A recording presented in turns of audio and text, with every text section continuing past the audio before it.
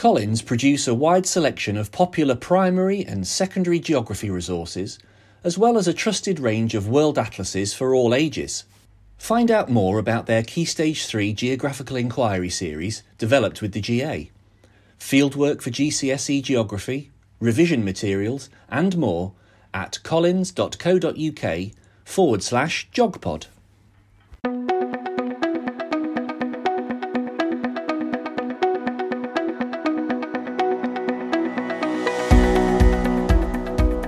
Hello and welcome to JogPod. Today it gives me great pleasure to be joined by Alistair Hamill. Now I've been doing a bit of research, Alistair, because my Amazon Prime says you're a geography teacher and an aurora chasing landscape photographer. Get your teeth around that one. So it sounds to me like the perfect match. I've got a lot of fun tonight. Thanks for agreeing to join me on JogPod. Thanks very much, John, for the invitation. Yes, geography teacher by day, astrophotographer by night. So I'm coming to you live from my very own bat cave where all the photography post-processing goes in and I work all the magic to get those aurora photos going. So anyway, it's great to be with you and I very much look forward to our little chat this evening. Thank you. It's a shame that people can't see the backdrop that you've got on your Zoom here, which I can see because it's a wonderful sunset or sunrise photograph of the Giant's Causeway. Yes, I like to go on while away many hours that I can, just going there and geeking out on not only the beautiful scenes in the photography, but the absolutely amazing geological history that I'm sitting on. If you've never been, it's definitely one to add to your bucket list. Well, I haven't yet either. I've been to Fingal's Cave at the other side, off Mold, but I've never been. So yes, I've got that treat still in store to come. And I want to talk about your photography later on. I really do, because I think you look at the landscape with a photographer's eye, but with the geographer's eye as well. But so we'll come back to that. But I struggled where to start, because first of all, I came across what you were doing with GIS through Twitter, which I thought was just fantastic. And then I picked up on some of the conversations that you were having with people like Hafsa, again on Twitter. And it was about plate tectonics, which I was really interested in at the time. And then I went to your YouTube channel and I watched your programs there. And that's across a whole range of subjects. So then I was puzzling. And then I'm going to pinch this joke off you, because you told a story about a response from an Irish local. He was asked for directions to a place by a lost tourist. And I can't do the accent, but the answer was, well, if you're going there, I wouldn't start from here. So I'm going to start with GIS. Well, if you're going there, I wouldn't start from here. That's the one. I should have got you to do the punchline. You've integrated GIS into your teaching in a way that I don't think many teachers have done. And I've seen what you've done with it, and you use it in a really powerful way. It's a real powerful tool for inquiry. And I do think there are many teachers who like to use GIS, but are daunted by it. And I think it is daunting. So what I wanted to do was ask you, first of all, because let's be honest here, you're no spring chicken either. You're not a teacher in your 20s. So what got you into it? Let's just say I'm old enough to say, when somebody finds out my age, the phrase that comes to mind now, well, it's better than the alternative. I'll let the listeners try and figure out how old that makes me. Yeah, how did I get into it? Very recently is the short answer to that question. Around about 3 years ago, actually, it started. Now, prior to that, I would say that I definitely had an interest in it. I had an awareness of it, but there was anything more than that. And I guess that I felt that as we were teaching some of those very, very important geographical skills that we do, the cartography and things like that, one of the things that really struck me was that increasingly our skills that we were getting our students to do were outdated. Now, listen, I know, John, there's a big, big debate on Twitter on, quote, 21st century skills, unquote. And yet it did seem to me that as we were getting our students just to hand draw graphs and diagrams exclusively in our geography classes, not that there's any issue with starting like that, but the issue really was that's as far as they went. It just didn't really feel like we were going as far as our subject has gone outside of the school setting. But I had no experience. I had no skills. I had just an openness and a willingness. And then it was just one of these things that very often is the case, a serendipitous happening. I had a PGC student come to the school 3 years ago, just around about the same time that Esri, the company behind ArcGIS Online, made the software free for schools.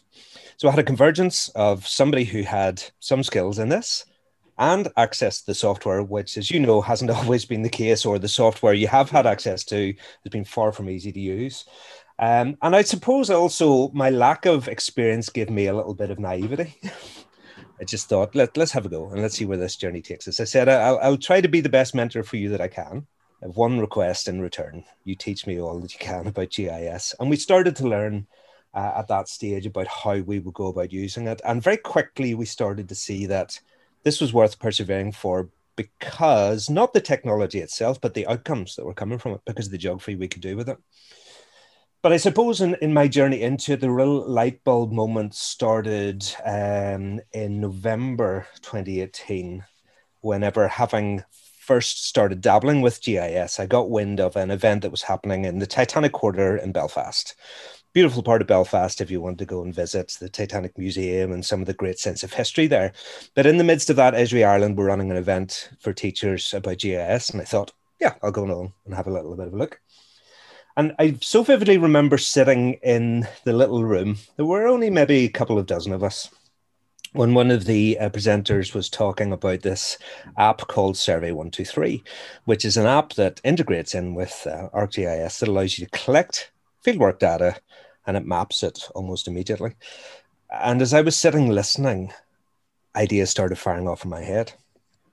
And I just was listening about that function. I thought, listen, if it can do that, maybe I can do this with it, with my students. And while the person was presenting at the front, all these ideas started tumbling around my head, all of the creativity in it. And the ideas in particular were coming through something that I'm involved in school, which is very, very dear to my heart, which is shared education, which is basically cross-community work between Protestants and Catholics in the town that I work in Lurgan. It's a very, very divided town. And unfortunately, just before we recorded this, and instead of the beautiful images of the likes of the Giant's Causeway coming from Northern Ireland, of course, images of young people riding have been filling the news. And that's the dark side and the underbelly of life here. It's not the totality of it, but it's the underbelly of life here. So to be involved in shared education gives me an opportunity to give these young people a different experience, an experience which is more collegiate and more together. And I thought, why don't we take them on a field trip around the town of Lurgan, going and visiting each other's residential areas where they live, the quote-unquote no-go areas, the other side of the town, or to use how we phrase it in Northern Ireland, that's where themans live. Us'ns are over here, but we don't go where themans go. What if we take them together, and what if we have a journey, and what if we use this technology to map their perception of place? What if we use this to unveil and reveal what it is they feel about each other? Well, listen, I could spend the entire podcast talking about that. I'm sure you're going to put some links in the end. I can link through to some videos that recorded when we were there. But suffice to say, that went rather well. We did that in the January 2019, and Esri Inc., based in California, got wind of this amazing little story, as they thought, of these Protestant and Catholic young people from Northern Ireland in this divided town using this GIS software to explore each other's perceptions. And believe it or not, that July, we found ourselves standing on the stage with three teenagers in San Diego in front of 19,000 people, when they told the most compelling, wonderful, hopeful, and inspiring story of how they had used this software to understand each other better and break down barriers. And I just remember just being backstage before it was my turn to come on to try and follow them after they'd been on, and welling up at just how amazing they had done, and just feeling how powerful a tool this was. But that all came from that little idea, just sitting in that room. Just when somebody was saying, here's what this software can do, and those ideas started sparking off for me. So it really brought me then to think about How do we approach the use of technology in schools in general? Part of my role, I'm a senior leader in school as well as being head of geography department, and I'm responsible for teaching and learning. So I'm having to train the staff all the time and try and encourage them to use some technology. And of course, whenever technology started to come in, remember the iPad revolution, John? What was it, about 2010, 2011, something like that, whenever it was? And the iPad and the iPhone came along promising to do everything for us. There's an app for that. It was a very, very clever title, I thought. And it created a perceived need for something that none of us realized was lacking in our lives. And we went out and bought these smartphones, and all of a sudden here we are. And we had these smartphones, and they're almost ubiquitous now. And the technology came in, and the question was, here's the iPad, what are we going to do with it? Which, of course, is completely the wrong question to ask. You need to flip that round. What's your pedagogical intent, and how can the technology help? But what I've discovered actually as I've used GIS is actually the question's a little bit more subtle and a little bit more interesting than that. So I want you to picture in your head, you know, that classic sustainability diagram that us geographers love to use, the three overlapping circles. So the circle at the top, in that is your know why. This is your pedagogical intent. Why do you want to do what you want to do? And of course, that's exactly why we need to, or where we need to start with any new implementation of anything, whether it's technology or not. Then if you come down to the bottom left, think of there as the know-how, which is your procedural knowledge. How do I use this? And of course, the problem with the iPad revolution, it started with that know-how. And we lost ourselves in the click this, tap that, move this, do that, do the other. And hold on a minute, you lost me about 3 steps ago. Slow down. And we lost the pedagogical intent because of that. So that the top one is your know why, your bottom right is your know how. To me, the interesting question, this brought me back to sitting in that room in the Titanic Quarter. The know what, you put that in the bottom left. It's what you would call your functional knowledge. So the question I asked myself when I heard about Survey 123, if it can do that, then maybe I can do this with it. And it actually really was a turning point for me in conceptualizing not just how I use GIS, but any technology. Because for me, the interesting conversation then is if you understand what the function of this technology can do, that's what generates some of the interesting pedagogical goals, the know why. And the interesting conversations between the know why and the know what. Because once you understand those, you go, right, if it can do this, then I can do that. And then, of course, the question inevitably comes, right, well, how do we do it?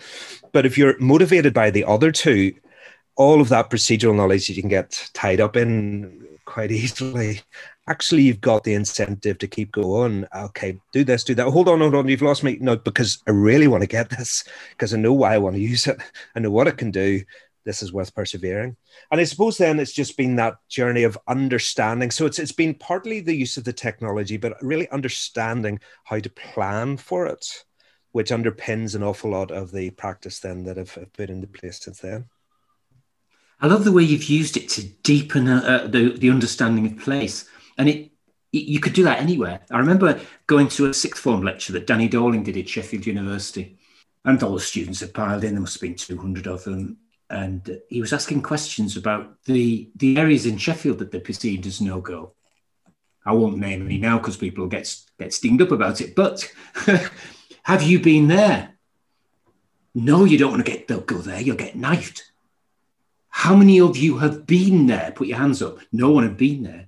But they all knew that you got knifed down there, and they all knew that, a bit like you were saying about your area. It can apply to almost anywhere where students know their area, or do they? They know it for them. How is it perceived by other people? How does it change during the day? How does it change by the time you get to the evening? I did one project with one lad who said to me, that doesn't want to come down there, sir, at night. It's too dangerous. Mind you, if you're with me, you'll be all right, was his line. So he knew that places changed. He knew that he had an understanding of place. But the way you've captured it, the way you've done that with that with that tool allows them to be there in the place. It's field work that's exploring place and allowing them to record their own personal experiences and others at the same time, while they're understanding that place is nuanced and experienced by different people in different ways, and the same people in different ways at different times. Yep. It's a real depth of that tool helps you go into, but it's just the tool for doing that sort of thinking about the geography. Exactly. So there's where you started.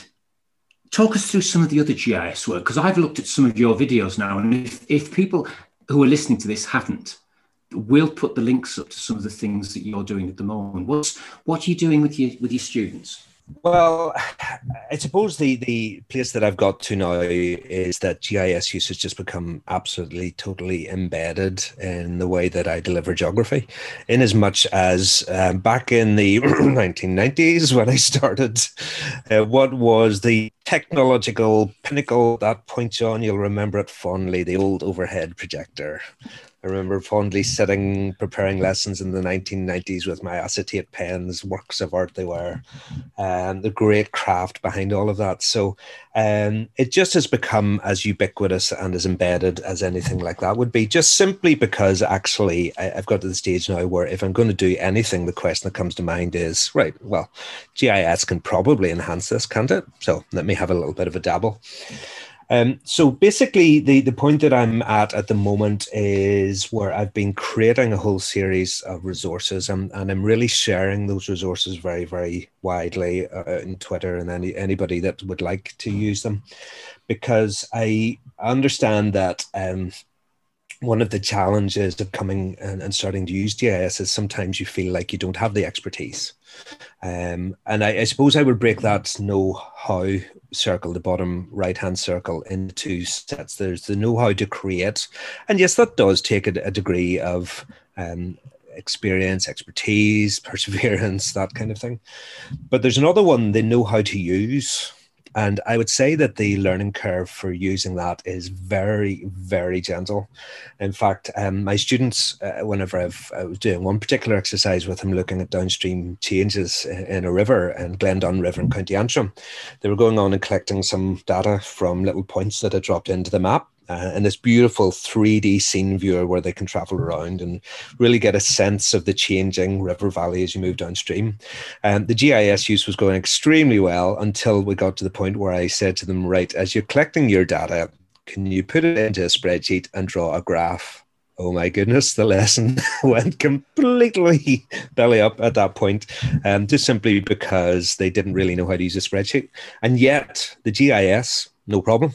And that maybe gives a little bit of a sense of, if you're using something that's already been created, the procedural knowledge for using it, for knowing how to use it, is actually very, very reasonably straightforward. So in terms of the pupil use at the moment, I would say a few of the principles that would guide me in this, whatever year group I would be using it with, I like to think that it gives me what's called a scaffolded freedom, or gives the pupils a scaffolded freedom. I have this one particular example from Typhoon Haiyan, which is a great example of this.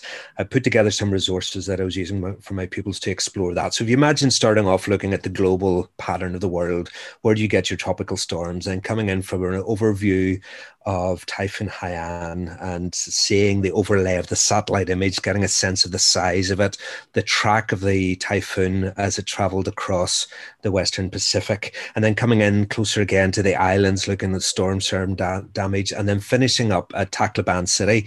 Many of us, of course, will use Haiyan as a case study, and I'm quite sure that many of us will look at the tragedy in Tacloban City of that. The storm surge that swept across whenever the center of the typhoon passed and the wind direction changed. But I found this layer that had individual building damages for this city.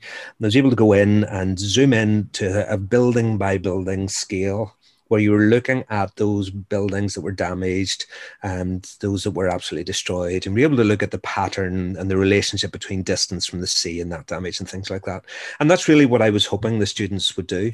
And then in this lesson, when they were spotting that, I remember one of my pupils put his hand up, called me over. Mr. Hamill, he said, is there a relationship here? Is there something to do with the size of the buildings and the damage? And I had a look at the map, and there it was, right in front of me. Only I hadn't noticed it when I was preparing it because I was so caught up in these other things.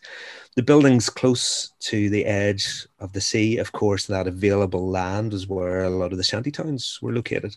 The smaller buildings that were much, much more vulnerable to the storm surge bore the brunt of it. And as you move further inland, where the buildings became bigger, they were damaged rather than destroyed. But that was a great example, one very early example for me of this scaffolded freedom, of the fact that this is not a static map or static resource, that pupils can go in and explore. And of course, we'd covered all the theory beforehand. There wasn't complete discovery learning. We'd covered it all. But what he was doing there was applying his geographical knowledge to completely new context, to completely new place. And he was making connections that I hadn't even made. And that's a bit of an insight as to what they can do. So for me now, it's about creating lots of opportunities, really just to unleash powerful geography like that, to take theoretical concepts, like, say, for an example, looking at river features. This is one that I did with my year 10 class during the most recent lockdown. I wanted to take them out from that kind of theoretical, schematic pictures. You know, those sketches that are done where every single conceivable river feature is packed into this hypothetical and completely unrealistic landscape, such that if the students ever were to go out into the actual landscape, I just wonder the extent to which they'd be able to recognize these features. What you mean? It doesn't look exactly like the textbook? You mean the features aren't all together? So how better to do that than to take them to this fabulous little valley, which is not too far away from where I live in County Antrim again. I love County Antrim, called the Dunisland Water Valley, where you've got this ancient fault that cuts down through the geological layers. So we're all the way down to the mudstone with the limestone above it, and with our layer and the top, the icing on our geological cake here of our wonderful basalt from the volcanic activity 60 million years ago. And it slices way down, this valley opens up. And then, of course, at the side, we've got this wonderful waterfall, Glencoe Waterfall. Absolutely beautiful location, slicing down through the basalt, through the limestone. And it's a classic example of the harder rock and the softer rock underneath, but very much embedded in the landscape. And with the valley and the meanders and the floodplain and everything like that, to take them through this GIS, to go and explore that, to go and find some data. And I got them to do summary posters at the end of really an opportunity to gather together a lot of their thinking on what they'd been studying. And John, what they produced just absolutely blew me away. Again, this generative learning, this ability to go in there and make those connections and to apply their geology or their geography into the real world is absolutely brilliant. So it's really just opportunities like that to take what they know and unleash it and allow them to explore. It takes a lot of limitations away, I think, doing it that way. You give them a better perspective on their locational knowledge because you can zoom in and out very quickly using a geographer's lens. We've talked about that before, being the geographer who can zoom and look at things closely and look out and see the context. So it improves their locational knowledge, but it also, as you say, takes them into the messy real world. I've had students in the past, some of mine, who've tried to study doing their A-level project, something that they've read in the textbook. They collect their data. It doesn't fit to what the textbook example says it should do. So they think they're wrong. I'm wrong, sir. No, you're not. Did you collect the data properly? Yes, I did. How did you sample it? That was very good sampling. So you can't be wrong then, can you? But I am. No, you're not. Let's have a look at what the messy real world looks like. Yeah. And this takes students into that, so it gives them the freedom to explore much more widely than a textbook example would. Or even a paper on the internet, because they've got so many layers. You were talking about the geology there, so you could end up with interrogating the attributes behind the geology layer, but not tell them too much, just allow them to develop that approach and inquire for themselves with a framework which you've given them. Yeah, very much so. I mean, the one that I'm working on, and I was doing this just before we started recording tonight. That's again, the time of recording, we have that wonderful volcanic episode that's happening in Iceland at the Reykjanes Peninsula of the, excuse my Icelandic, but Geldingadelir Valley, I believe. And I've managed to find some information because, again, we let so much information available on this, on the lava flows, where they're going, the different locations of the craters and things like this. But I've also found a projected map of, if the eruption continues to go in the way in which it's currently going, where this will ultimately go to. So I thought, there's a great little opportunity for the students, because again, you can use that 3D scene layer from ArcGIS, which allows them to move around the landscape in the way you would be used to in Google Earth. So it's not just a flat map with contour lines on it, it's a three-dimensional living landscape. So their next little exercise, I've got a little dot from two valleys, where this is coming out from the starting point. So two dots at the starting point, two finishing points down by the sea. And their job is to join the dots. But of course, they've got to join the dots following the topography. So what they're going to have to do is to move and manipulate the map. They're going to have to move around in 3 dimensions, try and get a sense of the shape and the topography of the land, and then use this tool in ArcGIS Scene Viewer, which allows them to draw the cross-section or elevation profile. So they'll be able to trace that down. And there's a wonderful little place in this where there's a great opportunity to explore some geography in the real world. Because if you imagine this, it actually looks like a classic downstream gradient in a river. It starts steep and then becomes more gentle, because of course they're going to flow down the valleys. But there's one little valley where it comes down, and almost like a bowl shape, there's a little lip, and then the lip goes back down again. And it's projected to go over the top of that. So how does lava flow uphill? Is going to be my question to them. So in what ways is lava like a river? In what ways is lava like a glacier? But also we can use this tool to measure the height of that lip.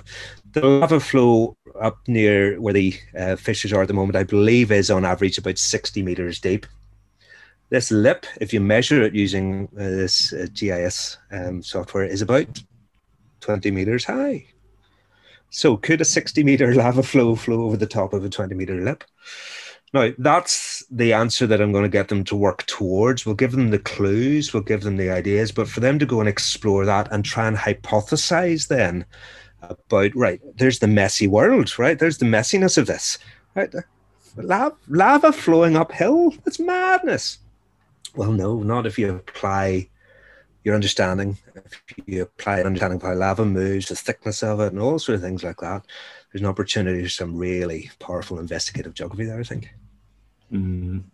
Now, we've talked before, and we talked about Joseph Kursky, who I spoke to on a podcast earlier, who's just the most madly enthusiastic GIS person I think I've ever spoken to, apart from perhaps yourself.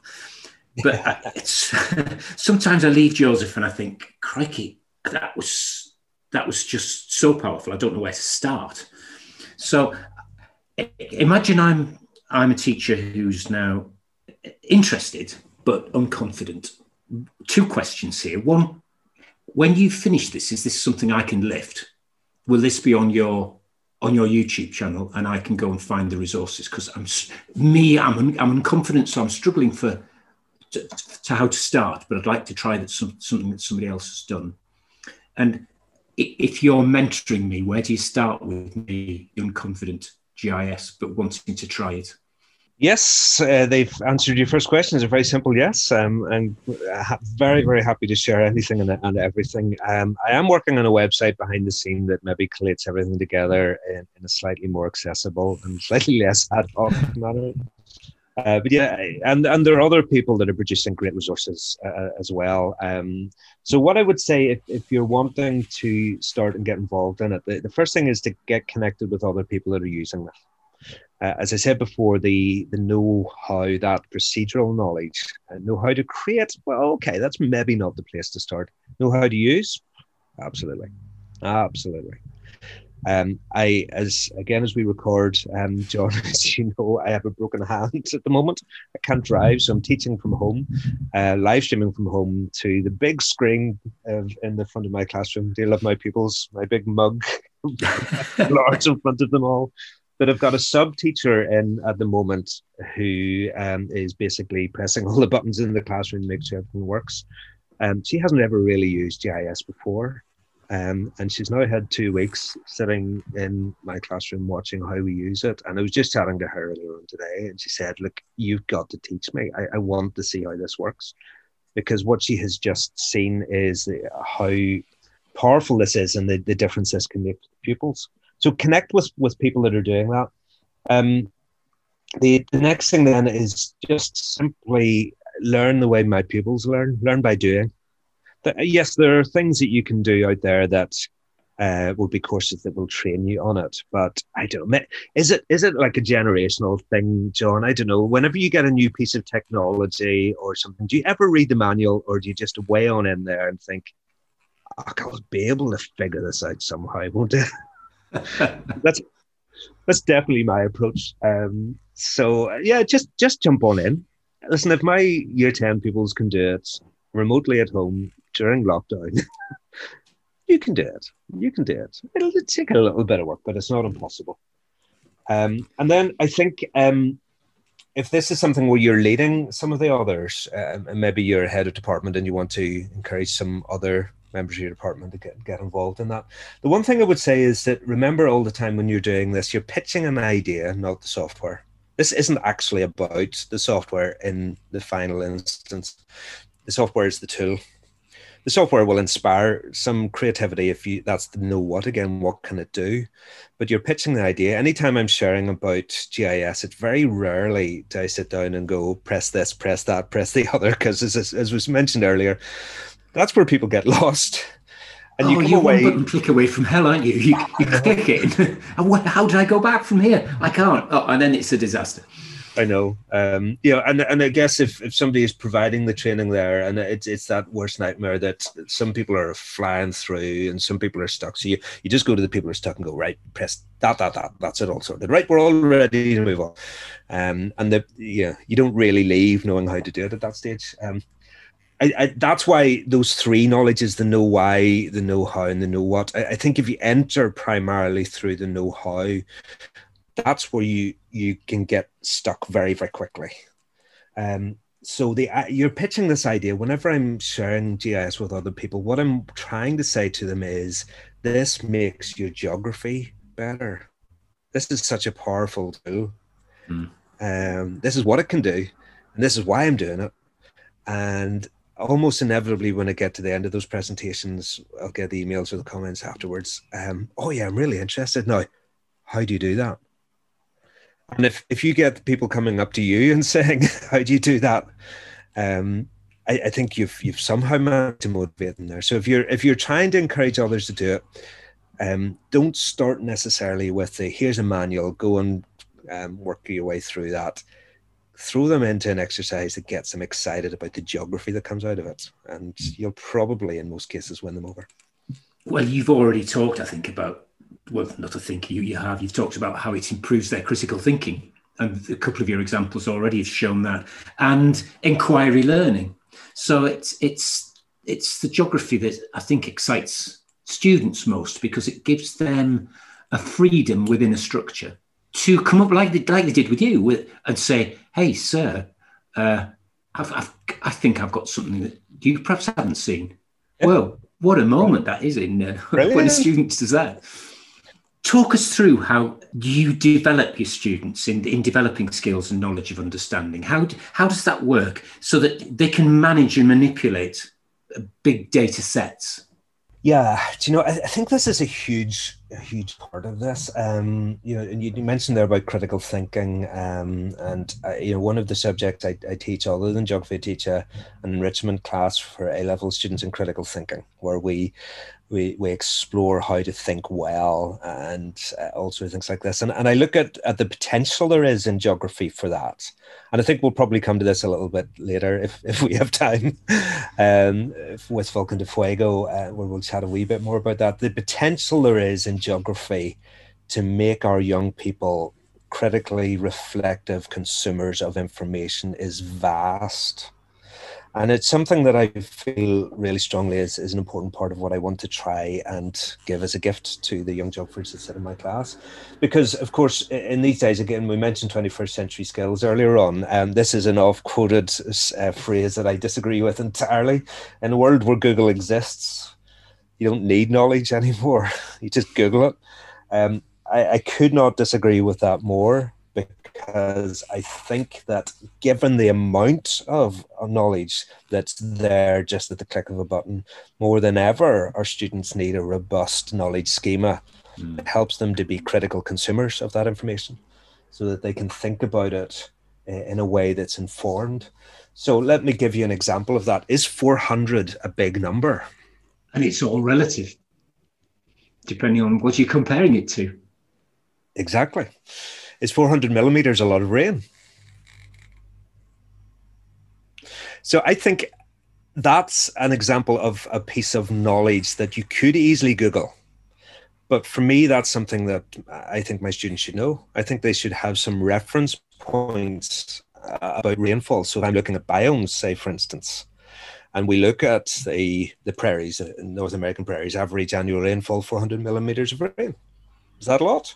What does that mean? Well, yeah, what's it mean? They need some kind of reference point. And I think this is where geography is as relevant, and perhaps more so than ever, because this is where we give these anchor points for our students. So that I do absolutely think that knowledge scheme is foundational to this. But having said that, the access that we have to data sets now is like nothing that was before. John, I still remember in the 1990s going and getting newspapers, or the Geography Review from the 1990s, whenever it would come in, and you would pour through there for just that diagram that would be the perfect little diagram that would illustrate what you wanted to do. And when you found it, oh my goodness, you had to look after that carefully, didn't you? You went and photocopied it, and you did not want to lose that, because if you lost that magazine, it would be gone forever. And I suppose for people that are kind of growing up in the world of the internet, it's hard even to imagine what it was like not to have this information there. Was quite scarce, but now we can go on and get information of almost anywhere. The open data that exists, if you go onto any kind of website, we have access to so much, and yet we have access to so much that perhaps it's too much. How do we turn the noise into a signal? How do we separate them? How do we find a meaning in the data? And I think there are powerful stories waiting to be told there, but more than ever, I think we need effective tools to help us to do so. So we had chatted when we were thinking about what we might talk about tonight, about the whole notion of data presentation versus data visualization, and how we encourage our pupils to think well about the information that they're presenting, so that they're presenting these things well. It reminds me again of that exam question that sometimes you can get with the skills, back to our geographical skills. You've two sets of quantitative data presented in a table. Question, choose and justify the appropriate graphing technique to represent this. And the mark scheme says scatter graph or line graph, because it's two sets of quantitative values. Yes. Well, of course that's true, but it just seems to me to be selling so far short of what we would maybe want to think, get our students to think about. In the world where we're being confronted by so many stories and so much information, so much misinformation, in almost a post-truth world where people have enough of experts, haven't they? There's just so much importance in us telling these things well. And I just think in terms of our young geographers, and I suppose it's the same of an equivalent of the GIS, if all they're doing is hand coloring in choropleth maps. Now, listen, start there if you want to, no problem, but it's just not the finishing point for me. If that's all they're doing, they're selling them short. If all they're doing is saying, why do you draw that graph? Because it's two sets of quantitative values. Well, isn't it possible to come up with more interesting ways of doing it? Data presentation, becomes data visualization and asking it, is this story true? Is it important? Is the way that I'm presenting this clear? Is it compelling? So why am I drawing this graph? Why am I including this map? Why am I presenting it all like this? Because someone needs to tell this story in a compelling and powerful way. And why shouldn't it be me? Why shouldn't it be equipping our young people to realize that they can actually go out and use this information along with their knowledge schema that they're picking up in geography to go out and tell stories that matter, the stories that are important, the stories that can actually begin to nudge and change the world? Why not? Well, I want to carry on with that because you mentioned it earlier, really, this idea of compelling learning and telling a story. And I want to ask you about the work that you've developed around the volcanic eruption in Guatemala. You mentioned it earlier, Volcán de Fuego, because that came out of what was a typical exam question, but you've developed it much further so that the students get a much deeper understanding. Tell us what you've done, because rather than me opening my mouth and saying what you've done, talk us through it. Yeah, well, it came really from the point that last October time, it was coming to the point where I had to teach my volcano case study to my A-level students. And I don't know, but to my shame, John, I was still using Mount Pinatubo from 1992. 2 years before Friends started in TV. It's that old. Now, listen, old case studies aren't necessarily wrong. I think they provide context. I think there are, again, a few of those anchor points that I mentioned earlier historically are interesting. So Nevada del Ruiz in 1985, I remember watching that as an A-level student myself, that horrendous Lahar that came down to Armero and wiped out 25,000 people. And it's just so potent and so powerful. And then Pinatubo comes along, the first major eruption since then. Have the volcanologists managed to advance their science? Have they managed to be able to communicate with the authorities in such a way to avoid that disaster again? Those things are important. There is an historical context to our subject as well. But nevertheless, it just felt like 1982 really needed to be updated a little bit. I mean, these young people that I was teaching this to were born in 2003. So it just needed something a little bit more updated. So what better time to update it when we're in the middle of a global pandemic, when we're struggling with all this remote learning? I don't know, it's maybe a little bit madness, but it just felt like the right thing to do. And I remember at the time thinking back to 2018, whenever I'd been aware of this volcano that happened in Guatemala, called Volcán de Fuego, a volcanic eruption there. It was around about the same time the Kilauea in Hawaii was erupting. If you remember that summer where it was erupting for weeks and weeks and weeks. Slotted into the news there was Volcán de Fuego. And it just seemed to me that that was maybe something that was a little bit more interesting for me to find out about. But I knew nothing about Guatemala. I've never been. It's not something that I could find out much about easily. So I started the research process. And of course, where do you go these days? You go to Google. And whenever you got something like that, Google takes you mostly to news stories. This was obviously hit the news at the time. About 198 people lost their lives, but it's estimated hundreds more that were buried by the pyroclastic flow that will never be found. So it hit the news, and I started to read these stories, and I started to try and get a sense of what was happening. But our specification asks us to evaluate the preparations and response for the volcanic hazard. So it wasn't just telling the story. I had to begin then to make some value judgments on it. And I suppose as I started going through that, I felt an increasing kind of ethical responsibility, I think I would put on it, John. Because what I found, and maybe it was because it was so contemporary, I found all of a sudden that statements that I was willing to make about something that happened way long ago in 1992 felt like easy things to say if I was, sitting in judgment of the classic, well, the authorities' preparations were okay, but they could have been a lot better. That's easy to say about something in the past. But to say that about something so recent, it just really felt, and I don't really know why, but it just felt more of an ethical compulsion to try to fact check this an awful lot more. So it started me in a process then of reaching out to some of the volcanologists that I had uncovered in those news articles that were working in Guatemala. And you go and look for them in Twitter, turn into a little bit of a social media stalker. Okay, there they are. And I just started reaching out to them. And you know what I found? They were so pleased that somebody was showing an interest. They were really, really keen and willing to share and to help. And I started to get not just these secondary data information from news resources, but actually going to the primary data, to the people that were there, the people that could actually tell me, because they stand at the foot of this volcano, they work with the locals. And all of a sudden I had this wealth of information coming in. But it also then made me think, do you know what? I think wouldn't it be very useful for me with the students to go beyond the really bland kind of evaluation? Because this is where, again, we were talking about critical thinking. Geography has the potential here to create really powerful, evaluative critical thinkers in our subject. But it's all too easy for our evaluations to be, here's something positive, here's something negative, therefore in conclusion, nah. It's exactly how I put it to the students. I said, let's not be boring, shall we? Let's be interesting.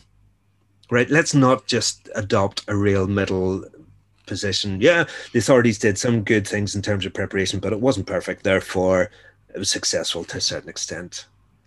Yeah, well, you know, it might get you the marks in the exam, but I suppose increasingly in this COVID situation, when exams aren't happening, it's in some ways liberated us to think, actually, let's just embrace what our subject offers, right? Let me just lean into this.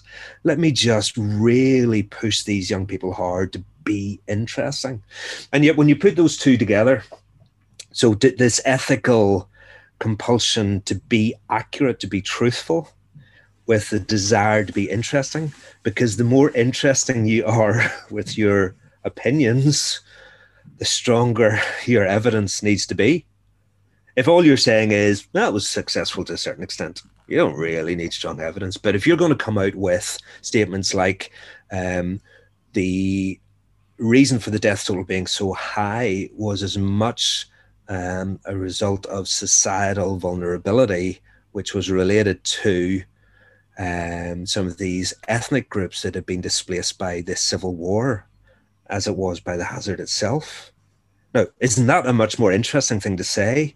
But my goodness, if you're going to be saying this about a real world situation, I think there is the compulsion that's necessary to get it checked. So it really was that fascinating journey that sent me to try and balance those two. But thankfully, I had all of these people that were the volcanologists that worked out there. So I did something, John, that I haven't done for nearly 30 years, which is I went to a couple of university lecturers, said, will you mark my homework, please? I wanted them to give me some feedback, basically to well, listen, I like to think that it's been peer reviewed, John. Can I go quite that far? I think we'll let you have that one. Certainly it's been critiqued, and my goodness, did they take me up on that offer. And I was remarkably nervous as I was waiting for it to come back, and back it came. And they were very, very honest, but it was brilliant, because it gave me the opportunity to tweak and refine and change things. So one particular example, whenever the disaster management organization in Guatemala is called CONRED, CONRED, and I had made some statement about the fact that they had not gone to one of these more vulnerable settlements, one of these displaced settlements that sits in one of the gullies beside Volcan de Fuego called Los Lotes. They hadn't gone there to warn the locals because they didn't have good road access, and they didn't have time to get in there and evacuate them in time. And one of the academics came back and said to me, no, you're being too simplistic there. These people who are doing this work, they're trying the best. Yes, they're having difficulties, but there was one man from this organization, CONRED, who made it to Los Lotes in time. He started to evacuate some of these people, and as he started to evacuate them, he put them in the back of the truck, and as he was trying to evacuate them, the pyroclastic flow came down and he was killed in that moment. And for me to have been brought up short by that. And again, it comes back to this: so easy to say the local organisations didn't really do their job. In behind that statement are all those individuals with those incredible acts of bravery that the wider world will never record, will never recognise. And yet for me to be able to stand in front of my sixth form pupils and tell them that story, John, my goodness, they were hanging on every word as the reality of this came home to them.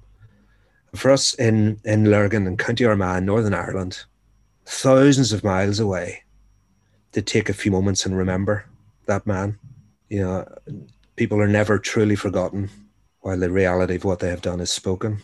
And it just, for me, was this encapsulation of us striking that balance of saying things that were interesting and really getting them to grips with understanding the nuances and the subtleties and everything that goes in to make that particular place the way that it is, and yet to carry with it that sense of ethical, no, we need to honour these people behind these organisations that have been involved in this. So it was a huge amount of work. If I'd known at the start the amount of work it was going to be, I may not have done it. But my goodness, am I glad that I did it. And there is just a wonderful little postscript to this, if I may. Just this week I've been marking some of the work from my sixth form pupils as part of this glorious grading process that we've got to go through. Would you mind if I read a wee bit from what one of my students has written? No, because I was going to say these are learning experiences that they'll take with them for the rest of their lives, I think. And I think you're just going to prove it. So yes, do. Well, this is a shout out to Abby. And I just read this with so much pride. This is what she says. The question was, risk is more a result of societal vulnerability than it is of the hazards themselves. Discuss. So this is what Abby wrote. I believe to an extent the vulnerability due to poverty is one of the biggest factors affecting the risk populations face from natural hazards. However, planning in advance of natural hazards can reduce this vulnerability and is therefore an essential part of managing the risk. In the Volcan de Fuego, Guatemala case study, 80% of the fatalities from the eruption were from the villages populated by the poorer locals. This was a result of the fact that the authorities moved the population onto this land because it was cheaper. The result of this was that the local people of these villages did not trust the authorities. And while the government had tried to prepare for the eruption of the volcano, which may have saved some lives, the population of Los Lotes did not trust the authorities, and therefore when the volcano erupted, they did not follow the instructions of the local representatives. In addition, the law in Guatemala prevented Conrad from sending messages to the locals via phones to warn them of the impending hazards. Consequently, many local people remained in the danger zone when the volcano erupted. However, it was recognized that given the sudden partial collapse of the summit of the volcano, it would have been difficult to have get these people out of these villages in time. But in contrast, La Reunion, an upmarket golf resort with effective communications in the same valley as Los Lotes, was evacuated 2 hours before the largest pyroclastic flow, and as a result, no one died there. Consequently, the poorest and least powerful people suffered most from the eruption of Volcan de Fuego. That's hugely powerful, isn't it? And it's an approach that you've taken that's helped them have a nuanced understanding of place without it being misrepresented at all. You've given them the different views to unpick and better understand. It's a real powerful example of critical thinking and inquiry in action. And you're going to be sharing that too, aren't you? Teachers could pick up on that if they want to. Yes. In fact, I've got an article coming out in the next edition of the Teaching Geography Journal, just about that. I thought you did. Yeah. So you get a little bit of. You even get a chance to see my marked homework if you want, so you can see some of the comments the academics. Absolutely perfect. As we're winding up, I want to carry that theme on about you. I've watched what you've done on Twitter quite often, and you're very, very keen to get things right.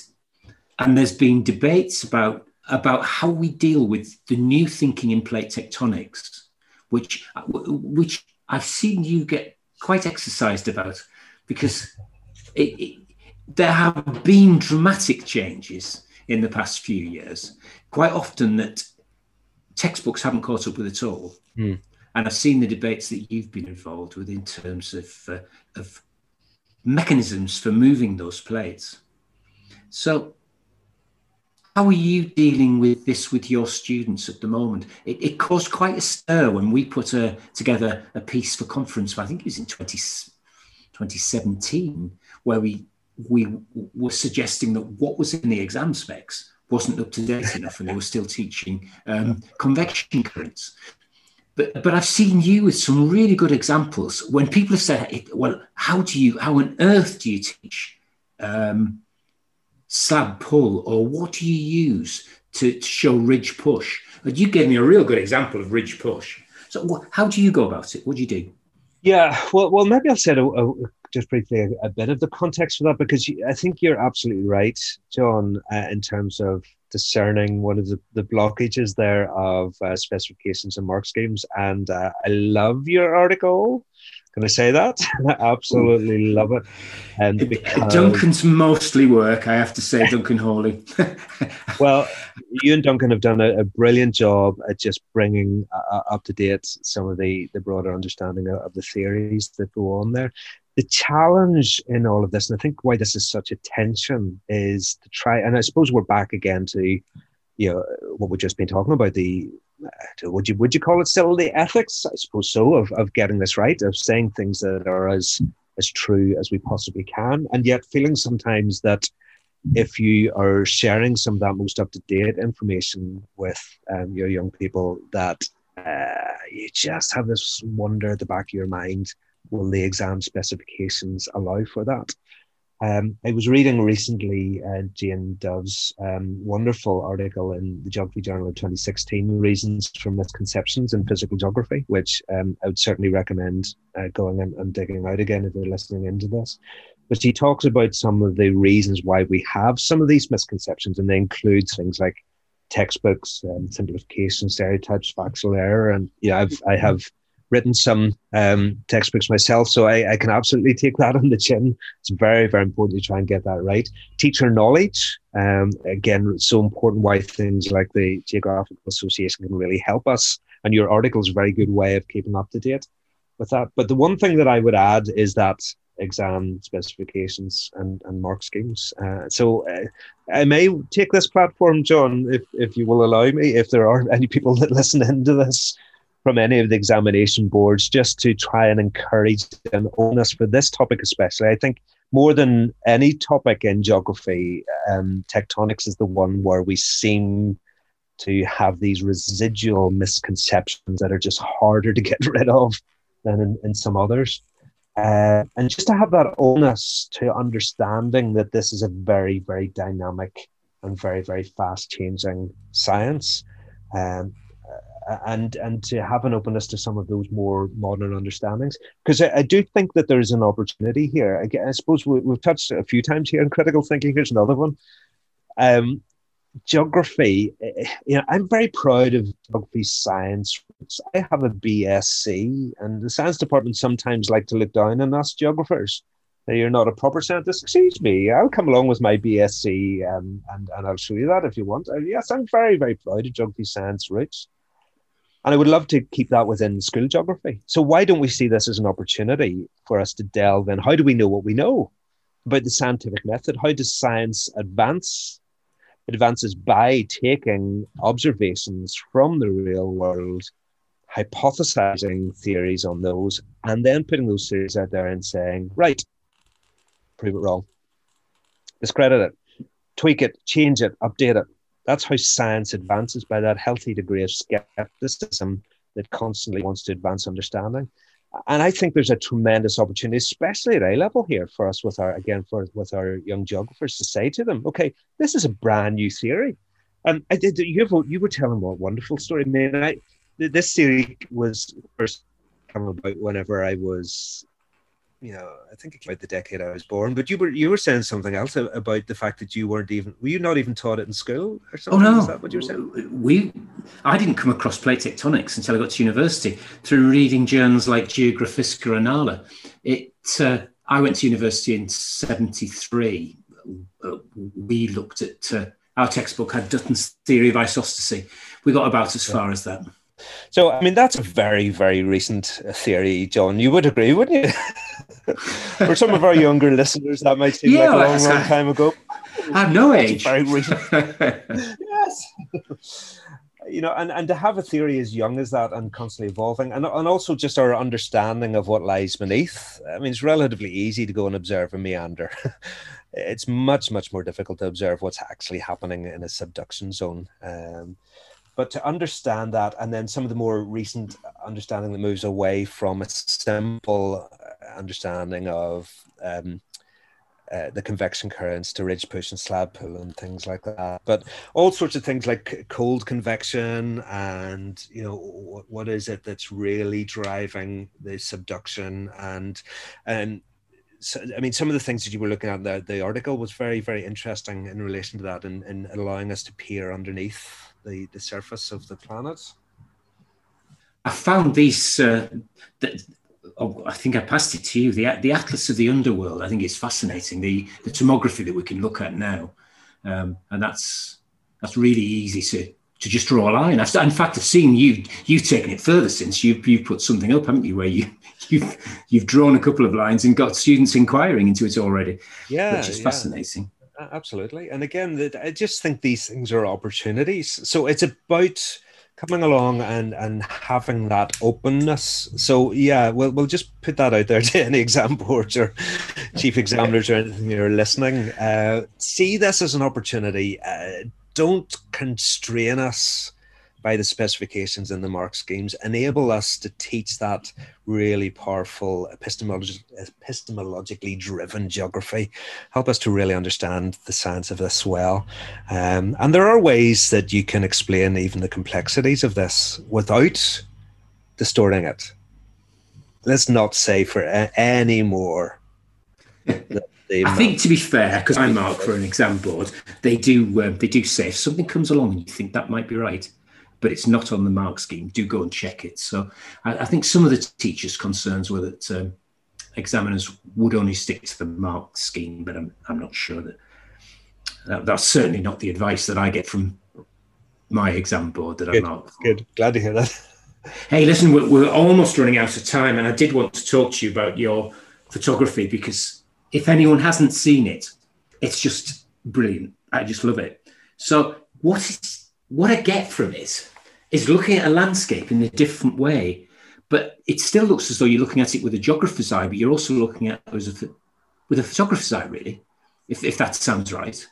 Yeah, absolutely. I mean, I think it was no great surprise when I picked up a camera that I would veer towards landscape photography of all the types of photography I could do, because it just gives me a great excuse to go to these beautiful places. And of course, I am totally biased, but I think Northern Ireland has got some of the most glorious and beautiful collections of scenery anywhere in the British Isles. And I suppose, especially given some of the images that you see coming from this country, if there's anything I can do to counterbalance that, great. But mostly it just gives me an opportunity to go out and be in these places. Just as geography is best done in the real world, and to actually get out and experience these things is a huge part of it.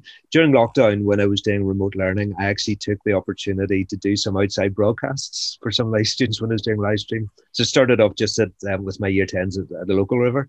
And then we went on the coasts, and I decided to travel a little bit further. So I'd live stream from the beach when I was teaching them about swash and backwash and looking at the storm beaches and all sorts of things like this while I'm actually there.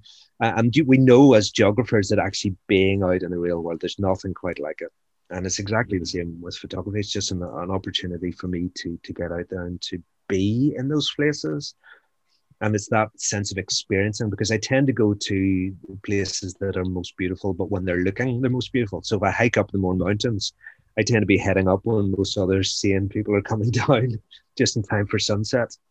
And then whenever you're in that moment, this is where I think there's a big overlap between photography and geography. Photography, the essence of it is about noticing what's right there in front of you. Because I think, we're getting completely away from the science of geography there. We were talking about a moment ago, but there's an artistic side to photography. And how would you define art? And again, you could be here all night with that one. But one of the things, at least, is that I think what makes a photograph different from a little snapshot is the intentionality, that everything is there because you've observed it and you've arranged it just so that all those things sit in relationship with each other to create that pleasing composition. So it's that sense of intentionality, but that starts with noticing. It starts with seeing what others don't. But one of my favorite quotations about landscape photography is the difference between a snapshot and a photograph. A snapshot says, this is what you would have seen had you been there. A photograph says, this is what you wouldn't have noticed even if you were standing right beside me. And of course, there's massive overlap between that and geography, isn't there? So the photograph behind me on our Zoom call at the moment is a photograph I took of the Giant's Causeway. Beautiful location to go and sit when the sun is setting, because the columns are just lit up this wonderful golden color. And if you go down there, at sunset in the summer, when the heat of the stones is still radiating out, and you're sitting perched there in this wonderful moment of peace and quiet, and you taste the salt in the air as the waves are breaking around those beautiful architectural shapes, and it's just you deeply embedded in that moment, observing, noticing the things that maybe other people that just walk past. And then your eye turns from the aesthetic of it to the geology of it. You trace your finger around those impossible hexagonal shapes. Your mind travels back 59 million years ago, whenever that County Antrim looked like Gillingdiller in Iceland looks like right now, and the lava was spewing out. In fact, I found just before I fell and broke my hand over Easter, I found a location close to Portrush, if any of you know the north coast of County Antrim, where I reckon I found evidence of a 59 million year old pyroclastic flow. Picked up this volcanic rock, but it was very crumbly and it turned into dust very easily in my hand. And there were fragments of shattered chalk and limestone that would come up from the vent that came up through it. And you just are it's so tangible. You're actually putting your hand on this geological history. And then your mind goes to the likes of Volcan de Fuego and thinking 59 million years ago in this location, a pyroclastic flow happened. Your mind goes to Iceland. In this location 59 million years ago, out came this lava and created these amazing shapes that I'm sitting on taking photographs of right now. Who was it said, I can never remember his name, and maybe I should purposely forget his name, that the Giant's Causeway is worth seeing, but not worth going to see. Absolutely, totally disagree, because he obviously hasn't seen your photograph at the back there. Oh dear. You've just interconnected me across millions of years, across landscapes, across aesthetics, and I'm left with a warm glow looking at your sunset then, which is just wonderful. I think we ought to put that up on the website. Listen, this has been absolutely fascinating, and we could carry on, but I think we ought to save the rest for another podcast. Is there anything that I've not asked you about that we shouldn't save for another podcast?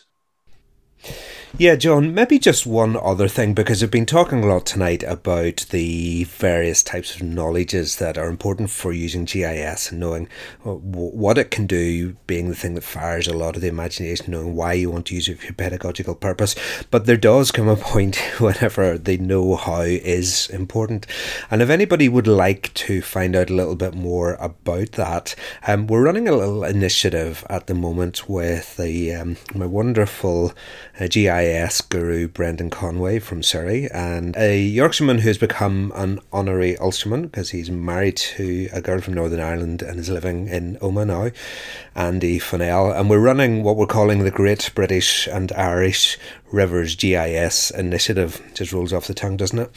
And the idea behind this really is just to use our local knowledge of a river that would be near us and look at some of the hard and soft engineering strategies that are going on there.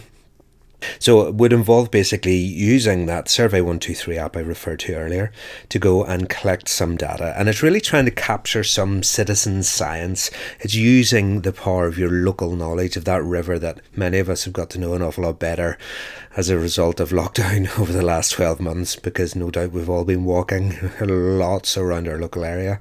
And it's really trying to galvanise that, but galvanise that with a purpose of providing this wonderful, rich spatial GIS database of river management all across the British Isles, which our students can then go in and use.